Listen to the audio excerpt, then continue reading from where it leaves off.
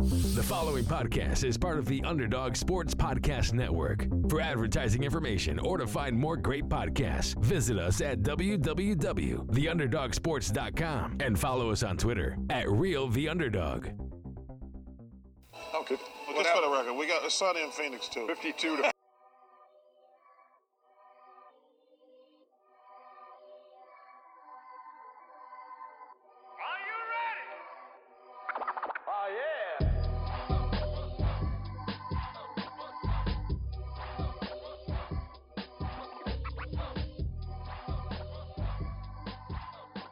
Hello, everyone, and welcome to the Sunny in Phoenix podcast, a weekly podcast where we keep you up to date on everything Phoenix Suns basketball. My name is Charlie Erling, and as always, I'm joined by Mitch Krumpetich. It's hot in Phoenix, but the Suns are hotter. Ooh, you got that right. On today's episode, we'll talk about the 120-114 win over the Clippers in Game 1. Then we'll touch on Chris Paul, James Jones bringing home some hardware, and then we'll dive into that Game 1 a little bit more, obviously, and talk about our 4 keys to beat the Clippers, even though we just did in Game 1. We'll give you the rest for Games 2 through 4, we hope. Follow us on Twitter at SunnyandPHXPod. Same thing for Instagram. Go on iTunes, leave us a 5-star review and a comment, and you will get a shout-out on the show. Shoutouts are in order for our bet question from last week. Pretty simple question. We were wondering if we'd play the Jazz or the Clippers. So shout out to @ComicEvangelist and Omar @MidcardAtBest. 2 very dedicated, loyal listeners. We appreciate both of you. Make sure to follow both of them on Twitter. They both correctly guessed the Clippers, so congratulations. And then between the two of us, I said the Jazz and you said the Clippers, Charlie, so you won. So it is now 4-2. I lead 4-2. At worst, we for sure have 2 more bet questions. In all likelihood, we have more than that, but it is not over. And we've decided if there's a tie, we're both going to pay the price. So there's a chance. Both going to put down some bad beers if we end up tying. But I'm definitely glad there's still time for me to come back. And the longer this playoff run goes, the better chance I have, I'd say. So yeah, let's keep it going. But I'll still take the sweeps, Suns. I'll still take the sweeps. We can blaze through the series. I'm not opposed to that. Oh, yeah, I am totally fine with that. All right, so we'll start things off on the one bit of a sour note, I suppose we can have, but Chris Paul still in health and safety protocols. He obviously missed Game 1.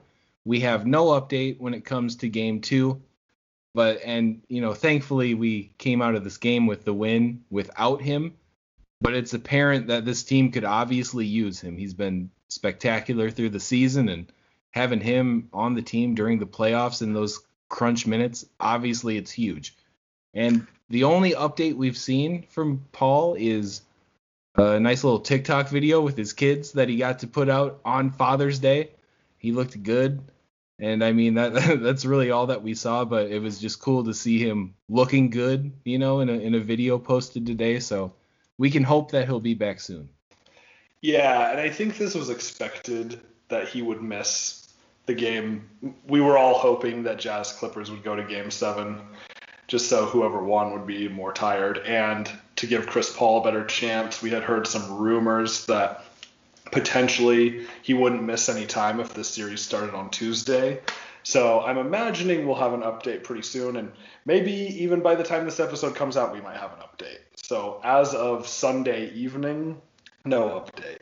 But I don't know. I wouldn't be super shocked if he were able to play on Tuesday. Yep, that'd be great. And I hope he was asymptomatic throughout this whole thing. And it kind of sounds like he was from the rumblings that we did hear. We don't know how much we can trust any of that stuff. But again, seeing that video of him today, that's a good sign. Seems like he's looking good. We just got to hope. And hopefully there's, like the whole cardio situation and coming back into shape. I hope there's no effects of that, but yeah. Well, and we do know for sure that he's vaccinated. We did hear a report that he and a few other Suns players were able to get the Pfizer vaccine from the fairgrounds back in February. So based on that, it's unlikely that he would have really severe symptoms. So I'm thinking he'll be fine and ready to go. It might take him a little bit just to get his legs back under him 100%, but I'm not super concerned about that. He seems to be doing fine. Right. Yeah. So let's hope for Chris back in game 2, and then I'd be shocked if he weren't back by game 3. But that's just obviously my opinion. But yeah. While we're on the injury note, let's talk about Kawhi Leonard a little bit. It was stated that he'll be missing the first 2 games. He didn't even travel to Phoenix for it. But with that, is it a strained or sprained ACL? I don't think we even know. Yeah, they've just said it's an ACL injury, and it might be worse than originally thought. They haven't been very forthcoming with information. Yeah, and there were points where it sounded like he might be back for games in that Jazz series even. I don't know. It seems like when you're talking about an ACL, it seems like something you shouldn't be messing with too much. I for the future and seeing all these other stars that have gone down with injuries, I don't know if the ACL injury is one that you push through to come back. Right, and given Kawhi's injury history, with especially like his last season in San Antonio with that really weird, different doctors' opinions and all of that, he doesn't seem like the kind of guy who would want to test that. We know Kawhi is more of those, he's one of those like, he's going to do what's best for him kind of players, wins a championship with the Raptors, doesn't care, leaves. He wants to play in LA. He had no problem leaving the Spurs after being there for a long time. Some guys are just like that. And I'm not saying that's necessarily a bad thing or anything, but given his history, I think it would be surprising to see him try to push this. Yeah, I really think so too. But then if you look at it from, the Clippers standpoint, I mean, he can be the guy who potentially wins them their first Western Conference Finals and then a shot at winning another Finals. That would make him a Clipper legend. Yeah, it would. And he's already a Raptors legend and a Spurs legend. So, right. And yeah, 3 teams. He's from California, near the area, so I think that'd probably be pretty meaningful to him. So yeah. You got to think that that's a motivation factor for him, is doing it for the Clippers like this. And who knows what's going to happen next year, though? That's another thing to think about. Right. Yeah, and again, seeing the injury, it really didn't look that bad. But that does happen sometimes with these weird ACL injuries where it's on just kind of a fluky play that doesn't look horrible, but then it's really more serious when they look at it on the inside, Yep, for sure. And, well, we wish the best to both of these guys. We hate seeing guys go down during the playoffs here, and then we also don't like the excuse of, you coasted through the playoffs because the other team was hurt. It's kind of a back and forth when it comes to that. It's an interesting situation in this off season, the quick off season, and then back into a long season. It's tough going out there for everybody. Just ask LeBron. But yeah, he let it be known on Twitter. So yeah, you don't have to ask him; he'll tell you. Yes. All right, let's move it on. A little better news here. James Jones wins Executive of the Year. We were waiting for a Suns guy to get some hardware, and here it is. James Jones wins it. I think he's obviously the most deserving guy in the league, but if you look at the voting stats, he irked this one out. It was close, but it doesn't matter. He brought home the trophy. It was shocking to me how close it was. But, I mean, he 100% deserves this. James Jones put this team together. Maybe aside from drafting Devin Booker, I've seen a lot of people say, oh, you have to give McDonough some credit. He got one thing right. He was still there for Ayton and Bridges. He was there for that. That's true. I So forget that. that was a big year. We got to give him credit for that. But then you can say Marquise Chris, Dragan Bender, Josh Jackson. Man, that hurts. Tyler Ulis. Okay, Davon Reed. Why did we draft Davon? Hey, that was a second round pick. It was. You're throwing darts at that point. Okay, fine. Alec Peters, no. James Jones has been a huge part of establishing this new culture, though. He brings in Jay Crowder. Obviously, Chris Paul, the big news. Abdul Nader, someone who had a nice little impact during the season. He made the moves that have put this team in the position that they need to be in, guys that fit the culture, high character guys. And you can tell everyone on this team loves each other. I mean, they are having fun out there, and you see Booker and Ayton FaceTiming Chris Paul as soon as the game ends. I mean, it was even on the broadcast. Booker is coming in from the tunnel, and they're showing him, and he's got the phone in his hand talking to Chris Paul. And I saw something very interesting. Someone on Twitter showed a comparison to how Chris Paul and James Harden got along. And this may have just been an isolated incident, but in the example, they're in a huddle at a timeout, and Chris Paul is just kind of talking to Harden and trying to hype him up, and it seems like he's giving him some feedback, and at the end he goes for a fist bump, and Harden slaps his hand away, and then Harden decides not to pay attention to the play that Mike D'Antoni's drawn up, and Chris Paul is visibly frustrated, and we don't have any of that. No. Here we have a culture where it's you accept criticism, you can give it, you are all trying to get better, you're all making each other better. It's a great culture. It is. And think of it like this. Who on this team is asking for more? More shots, more minutes, and who's making a big deal out of it? Right. Nobody. No one. I think everybody is just so perfectly fit into their roles, and just the character of all the guys around it. It's a magical thing. This has been such a fun Suns team to watch, and we got to see all these building blocks over the last couple years, but you bring in Monty Williams, and then you bring in Chris Paul. Thanks, James Jones. Both of those hires, I believe, were signings and hires, but yeah, just all fits together. Right, and DeAndre Ayton actually was talking about this recently too, about what it's like for him and for the team to have a head coach and a GM that are both black and doing just the most amazing work in the league. And I think that's pretty cool too. Oh yeah, totally. I'm in a position where I'm a Suns fan and a Dolphins fan, and both of those front offices have a black head coach and a black general manager, and the Dolphins seem to be on the proper track here. I have high hopes for them, and then watching what the Suns have done, I mean, it's so cool. I'm glad that this is it makes sense. I mean, it truly makes sense. Yeah. We don't need to go too deep into that whole thing, but it just these guys all work together so well. It's a beautiful thing. Yes. He definitely deserves this. Let's talk about maybe the reason why this was a little close. The two things that you can fault James Jones for, and we're going to be a little nitpicky here. The guy just won Executive of the Year, but the first thing, the Jalen Smith draft.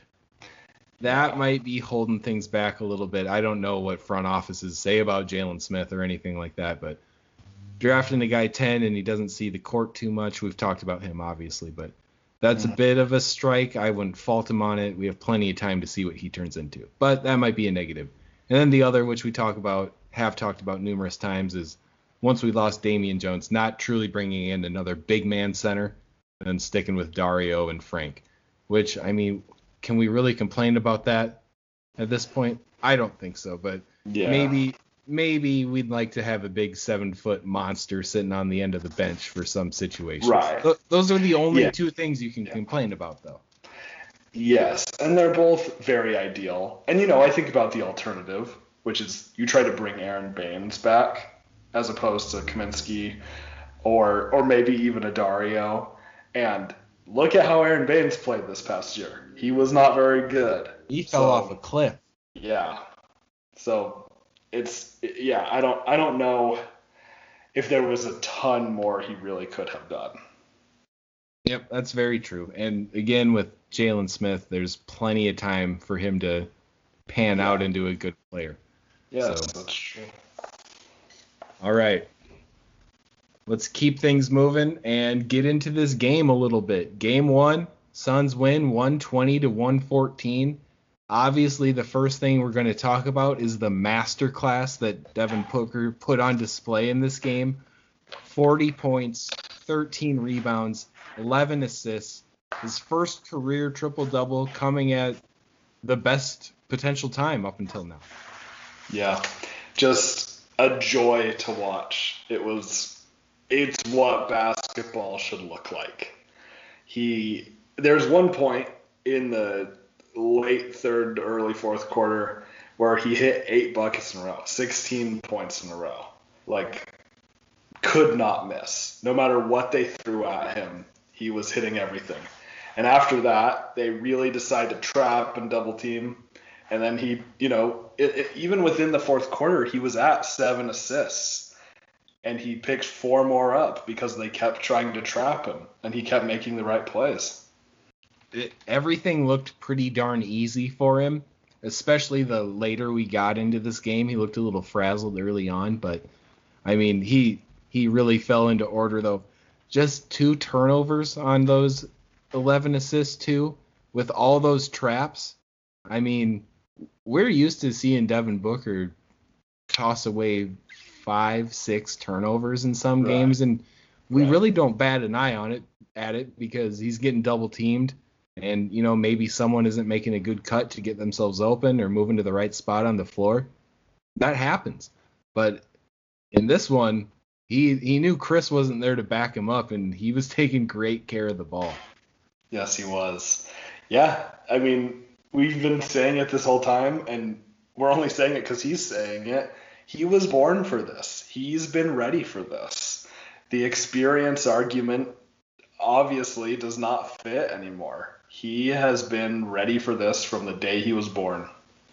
Yeah, and I think we all, us diehard Suns fans who have been watching Booker play, every game of his career, we all knew this was in there. There just was never the true chance to show it off in front of everybody.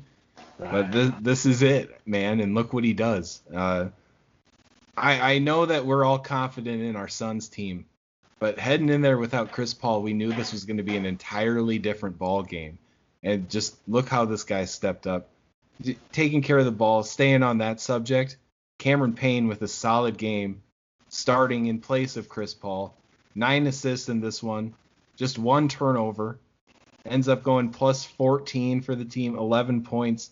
Just doing it all, being quick, being pesky, just doing everything that we need Cam Payne to do. Yeah, Payne did exactly what he needed to do, and we had some each one more minutes to back him up. That didn't go very well, but that's okay. We were able to run Booker at the point guard when we needed to give Cam Payne a little bit of a breather. And Payne just did what he does. And he was a little bit out of control at times, but that's kind of how he plays. And that's okay. I mean, he did exactly what he needed to in this game. I had a pretty good laugh about his technical foul when Batum kind of lowered his shoulder into him. They collided on a screen, and then Batum looked a bit apologetic afterwards, and he kind of had his hand on Payne's hip almost, and Cam wasn't having it. He smacked it out of there and then gets blown for the technical. But I hate, giving the other team a free throw like that. But that attitude has a lot to do with why Cam Payne is where he is right now. Yeah. I mean, you got to play with that fire if you're a guy like Cam Payne, who was out of the league until the bubble last year. He's got to bring that energy every single second he's on the court. So, it was a little hot-headed, but you can excuse that. It wasn't a terrible move or anything. No. Yeah. It was a little funny, though. Oh, yeah. Speaking of other guys who stepped up, I mean, Mikal and Jay, both solid games. 14 from Mikhail, 13 from Jay. Mikhail obviously with a real tough assignment on Paul George, but just seeing all the effort he puts in on the defensive end, and then the just masterful cuts to the basket where he's getting fed and running the break. Man, he's been fun to watch in the playoffs. After the slow start to the Lakers series, he's really gotten it going. Yeah, and even on the broadcast, they were saying Mikal Bridges might be the best cutter in the league. It's like, yeah, we've been watching him all season. Nothing new for us. Like, oh, Jeff Van Gundy, this is the first Suns game you've watched this season. Man, I know. I'll save my thoughts on him. Yeah. And then Jay Crowder, a bit of a struggle to start the game. The threes weren't dropping, and Eddie Johnson says it all the time about him and Cam Payne. If the three's not going, you just need to see one go through the rim, and then maybe they'll start falling after that. And we saw Jay get into the lane, a reverse layup in this one, shot a mid-range jumper, and then the three ball gets going. So just those guys are just trusty to have in our starting lineup. And then Cam Johnson in this one makes a couple threes, plays some great ball, and really stepped up for us on the bench. Played almost 24 and a half minutes in this one. Yeah, 12 points, 5 for 8 shooting. Trying to be aggressive. They leave him wide open for threes, and I still don't really know why. He made him pay. But I love Cam Johnson's willingness to get to the rim. And yeah, very much like Jay Crowder, I think, like you were saying. If the three ball's not falling, drive to the rim a little bit. Just make one. And we've seen Cam Johnson with some pretty athletic dunks and stuff. He has the ability to do that. And I still think he's going to go off at some point. I'm expecting a 25-point game somewhere. It would not surprise me in the slightest if that were to happen, and especially how we saw them playing defense on us in this first game. They're so worried about the pick and roll, and I will say I was nervous about that without Chris. I was thinking, are we going to be able to get the same opportunities? I know Book's going to be able to get his, but will everyone else? And obviously, it worked out. We were shooting some wide open threes in this game, and they're going to have to really change up the defensive scheme if they're going to try to, cover Ayton on the roll, worry about Book pulling up or getting into the lane. That backside three-pointer has just been wide open for us. And if they rotate quick enough, there's a guy in the corner too, which is a better shot. Yeah, and I think it's frustrating for the Clippers because that's kind of what they try to do to teams too. Not necessarily through the pick and roll, but they like that corner three. One guy is rotating to the wing. They've got the guy in the corner as like the second option. And yeah, it was just like a touch overwhelming for them to experience that plus our pick and roll. And Ayton made them pay in the pick and roll for sure on that roll, getting to the rim, dunking. Yeah, it was nice. Yep. Ayton in this one, 10 for 14 from the floor, a very quiet 20 points, 9 rebounds, and watching him dunk just really fires me up. After how we've watched him, rely on his finesse game and laying things in a lot over the last couple of years, seems like he wants to punish the rim now in the playoffs, and I'm here for it 100%. Yeah, and Ayton has a great opportunity, I think, to just gobble up a lot of rebounds with Batum guarding him potentially, Marcus Morris maybe even guarding him a little bit, Zubats more likely guarding him. And we did see the Clippers come out with Zubats in the starting lineup in the second half. But Ayton can handle every one of the guys on that team. And I think we could see some pretty high rebounding numbers, which goes into our bet question. So we're looking at game 3, which is going to be on Thursday. And we're wondering how many offensive rebounds will DeAndre Ayton have? And I'm going to go first. Thank you. He had 3 in this game, and I'm actually going to say 3. I think he's going to just stand pat. 3 offensive rebounds in game 3. All right. So I expect we don't know what the Marcus Morris situation is. He had, I think it was a knee injury. Yeah. We didn't hear a ton about it. So you can assume that they're going to have to be throwing in Zubac into the starting lineup. And he will give Ayton a little bit more trouble, but he's not going to be able to stay in the game the entire time Ayton is. He's just not, I don't think he's anywhere near in condition for that. We see Ayton play 36, 38 minutes and look pretty fresh out there. I don't know. I go back and forth. I'm going to go one over you, though. I'm going to go 4. I'm going to hope he just grabs one more than game 1. We'll see what happens, though. I don't like going 1 over you or 1 under you, but offensive rebounds is pretty tough. Yeah, it is. But let us know what you think on Twitter at Sunny and PHX Pod, and whoever is closest will get a shout out on next episode. All right, 4 keys to continue beating the Clippers. We saw the game 1 win. Let's talk about a few things that we think need to continue to happen to see us win this series. Mitch, what do you got for the first one? Okay, so the first one is probably the most obvious. Slow down Paul George as much as possible. He's a great player, and what we did today slowed him down enough. So I'm thinking if we can hold him to the shooting percentage we did today, he was 10 for 26 or so, right? Shooting. If we can keep doing that, then we're going to be good. And, he hit 7 threes. He hit, 7 for 15 from 3. Right. I don't think that's going to stand for that long. Like, he's not going to hit 7 threes again, hopefully. So if you see 10 for 26 and he makes 3 or 4 of those threes instead of 7, then it's much different. So limiting Paul George as much as possible, even if it's just like what happened today, or in game 1, I should say. Right. I think we did a pretty solid job on him defensively because the majority of his made shots were off-balanced, step back, sidestepped, one of those. It's never an easy straight-up shot, it seems like. I think he maybe had 1 or 2 of those all game, but otherwise we do a pretty good job just making things difficult on him. What did he shoot free throw wise? 7 for 8.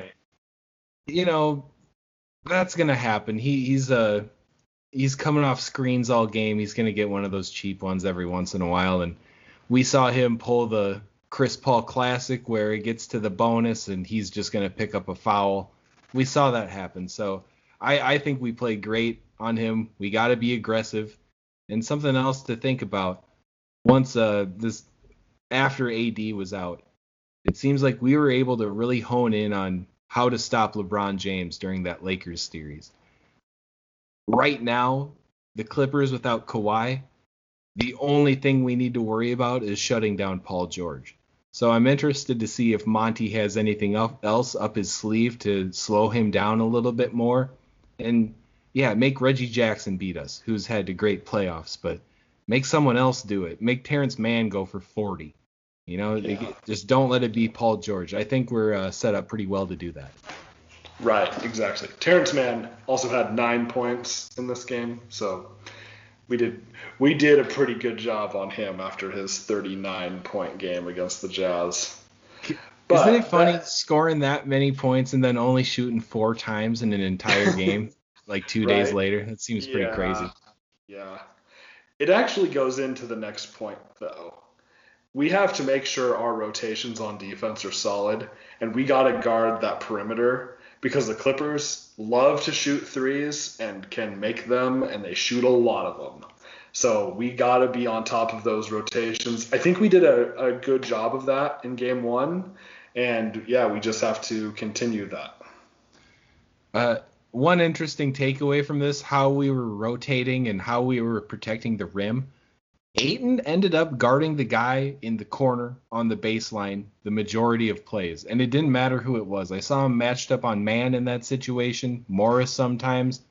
Pretty much anyone who was not handling the ball, Ayton was he was like the free safety. He was back there just waiting to see what was going to go down.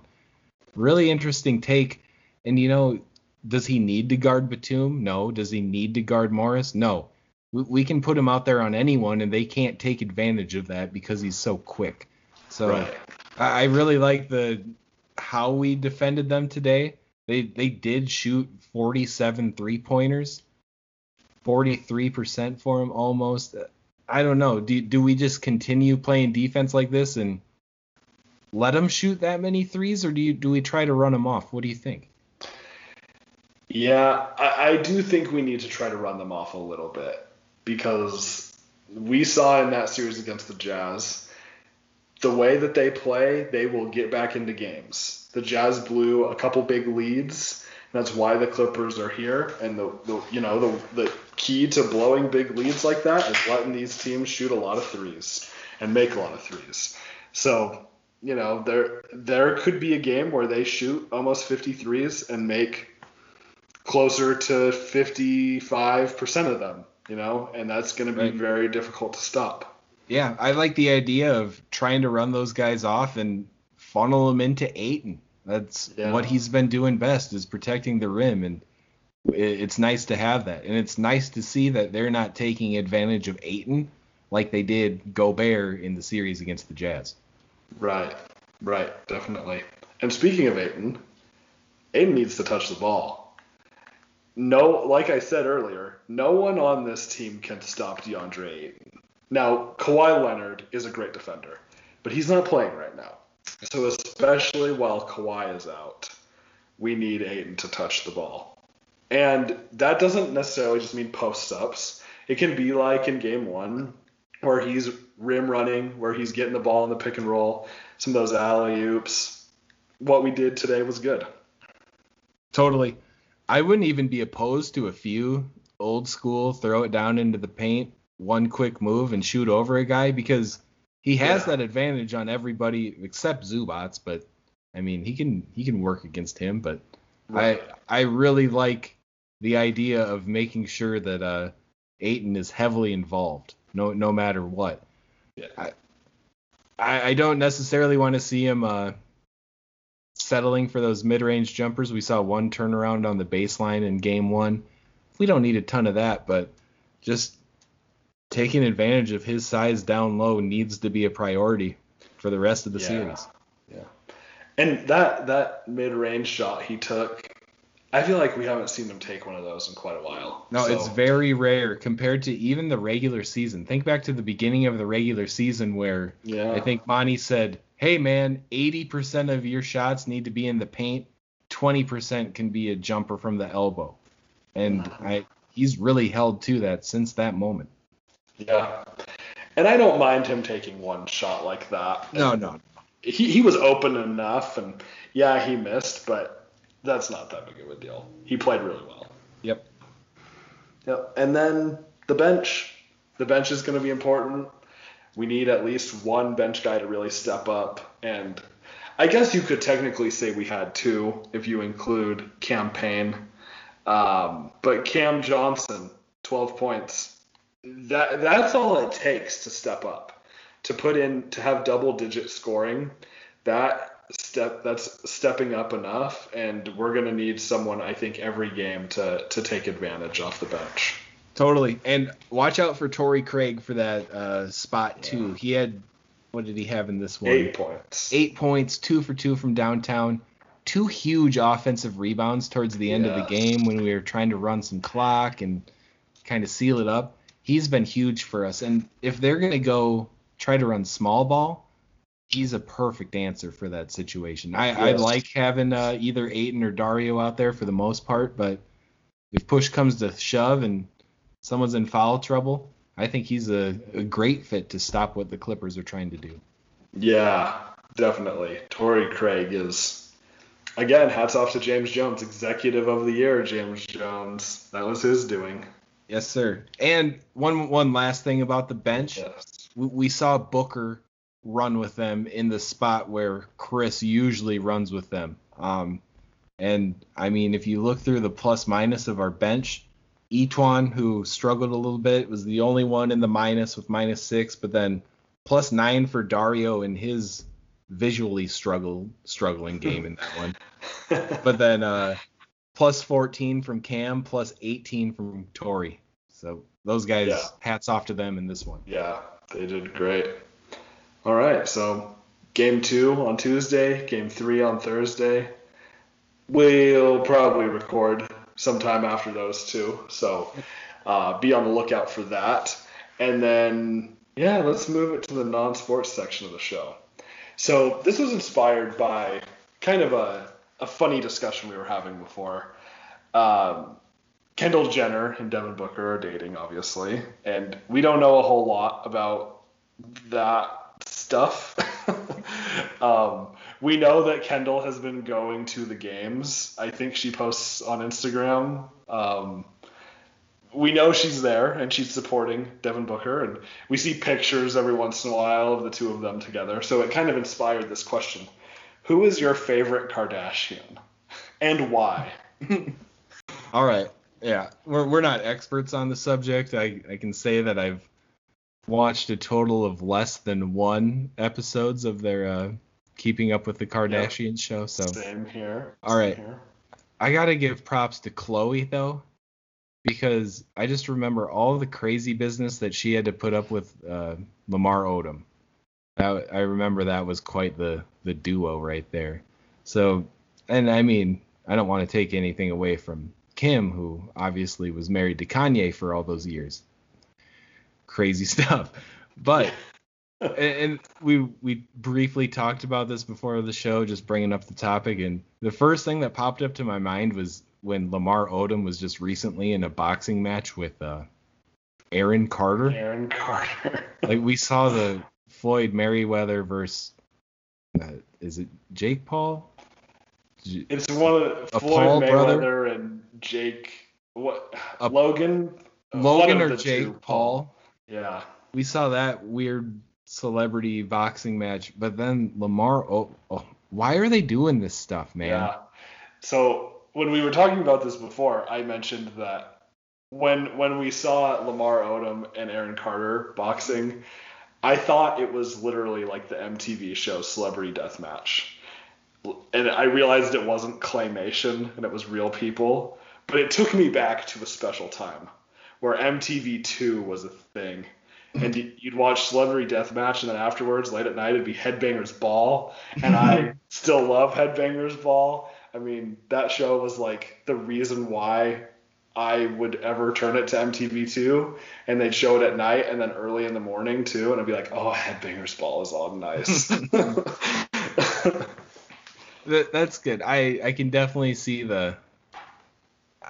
I can see that for sure. The thing that it made me think of was like a really crappy knockoff version of that Punch-Out Nintendo game. When you're the little dude with the brown hair, but this time it's the little blonde dude who's Aaron Carter. And then you're just fighting this big monster, Lamar Odom. That was like, why are they doing that? That was weird. Yeah. That wasn't a good fight at all either. No, it was bad. I can appreciate if two guys have been actually training some boxing and they're of an equal size and they want to throw down. Whatever, yeah, throw on some headgear, have a boxing match. Cool. But Lamar Odom had how much reach on the guy? Right. How many pounds? That was just so stupid. Probably. Yeah. How much money did they make from that? You got to be hurting for a bit of a paycheck if you're doing that. That's all. Right. That's the takeaway. Yeah.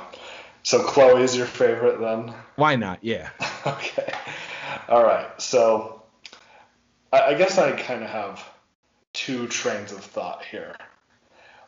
What I have seen of their show. Well, 3 trains of thought. First off, are we just talking like the core 3 Kardashian sisters, or does this include Kendall and Kylie? Well, I don't know. Okay. So this is my cop-out answer. I want to say Kendall because she's dating Devin Booker. But that seems cheap to me. Yeah, that seems cheap. So I think I'm thinking that I want to say Kourtney because I know literally nothing about her. Like that seems kind of intriguing to me. Like I don't have any reason not to like her. Kim has provided a lot of memes, though. What I have seen of that show is just like the context for the Kim Kardashian crying memes and stuff like that. So I might say, no, we're going with Courtney because I don't know anything about her. I have no bias one way or the other, so she can be my favorite. I can get behind that, and props to her for staying somewhat out of the limelight throughout all this. I guess that's pretty impressive in its own merit there. So yeah, we'll go with that. Kim is gonna be heartbroken, man. Oh no. I will say, funny story though. Kim and Kanye, when they were still together, they had a ranch in Cody, Wyoming. So being from Wyoming, that was always kind of funny. And I know that the people in Wyoming were not thrilled, moved. People in Wyoming are very proud of the fact that it's the least populated state, and they choose to live there because there's not a lot of people. So any hype like that, they're not going to be big fans of. I hear that. Kind of a connection. Yeah. I wonder, like, when you hear that someone buys a ranch, do they actually keep livestock? Do they hire out a bunch of guys to take care of it? Or do you just buy a bunch of land and say, yeah, I own a ranch? Yeah, I'm not sure of the context in that situation. I don't really know. Maybe you can call up Donald Trump and they'll get in the steak business together. They can take that back over. Trump West Steaks. This did not go how I expected it to. Well, here we are. You're the one that said, let's do who's your favorite Kardashian for the non-sports question. And then it goes off the rails and we're going to act surprised now. That's true. Yeah, what do I expect? Can't think of a better time to end the episode, though. Hey, we thank you guys for tuning in. Great to see the Suns win Game 1. We'll hopefully be back with another episode after Game 3 when the Suns are up 3-0. That sounds pretty fantastic. Check us out on social media at Sunny and PHX Pod, Twitter and Instagram, and we'll see you in the next episode. Go Suns.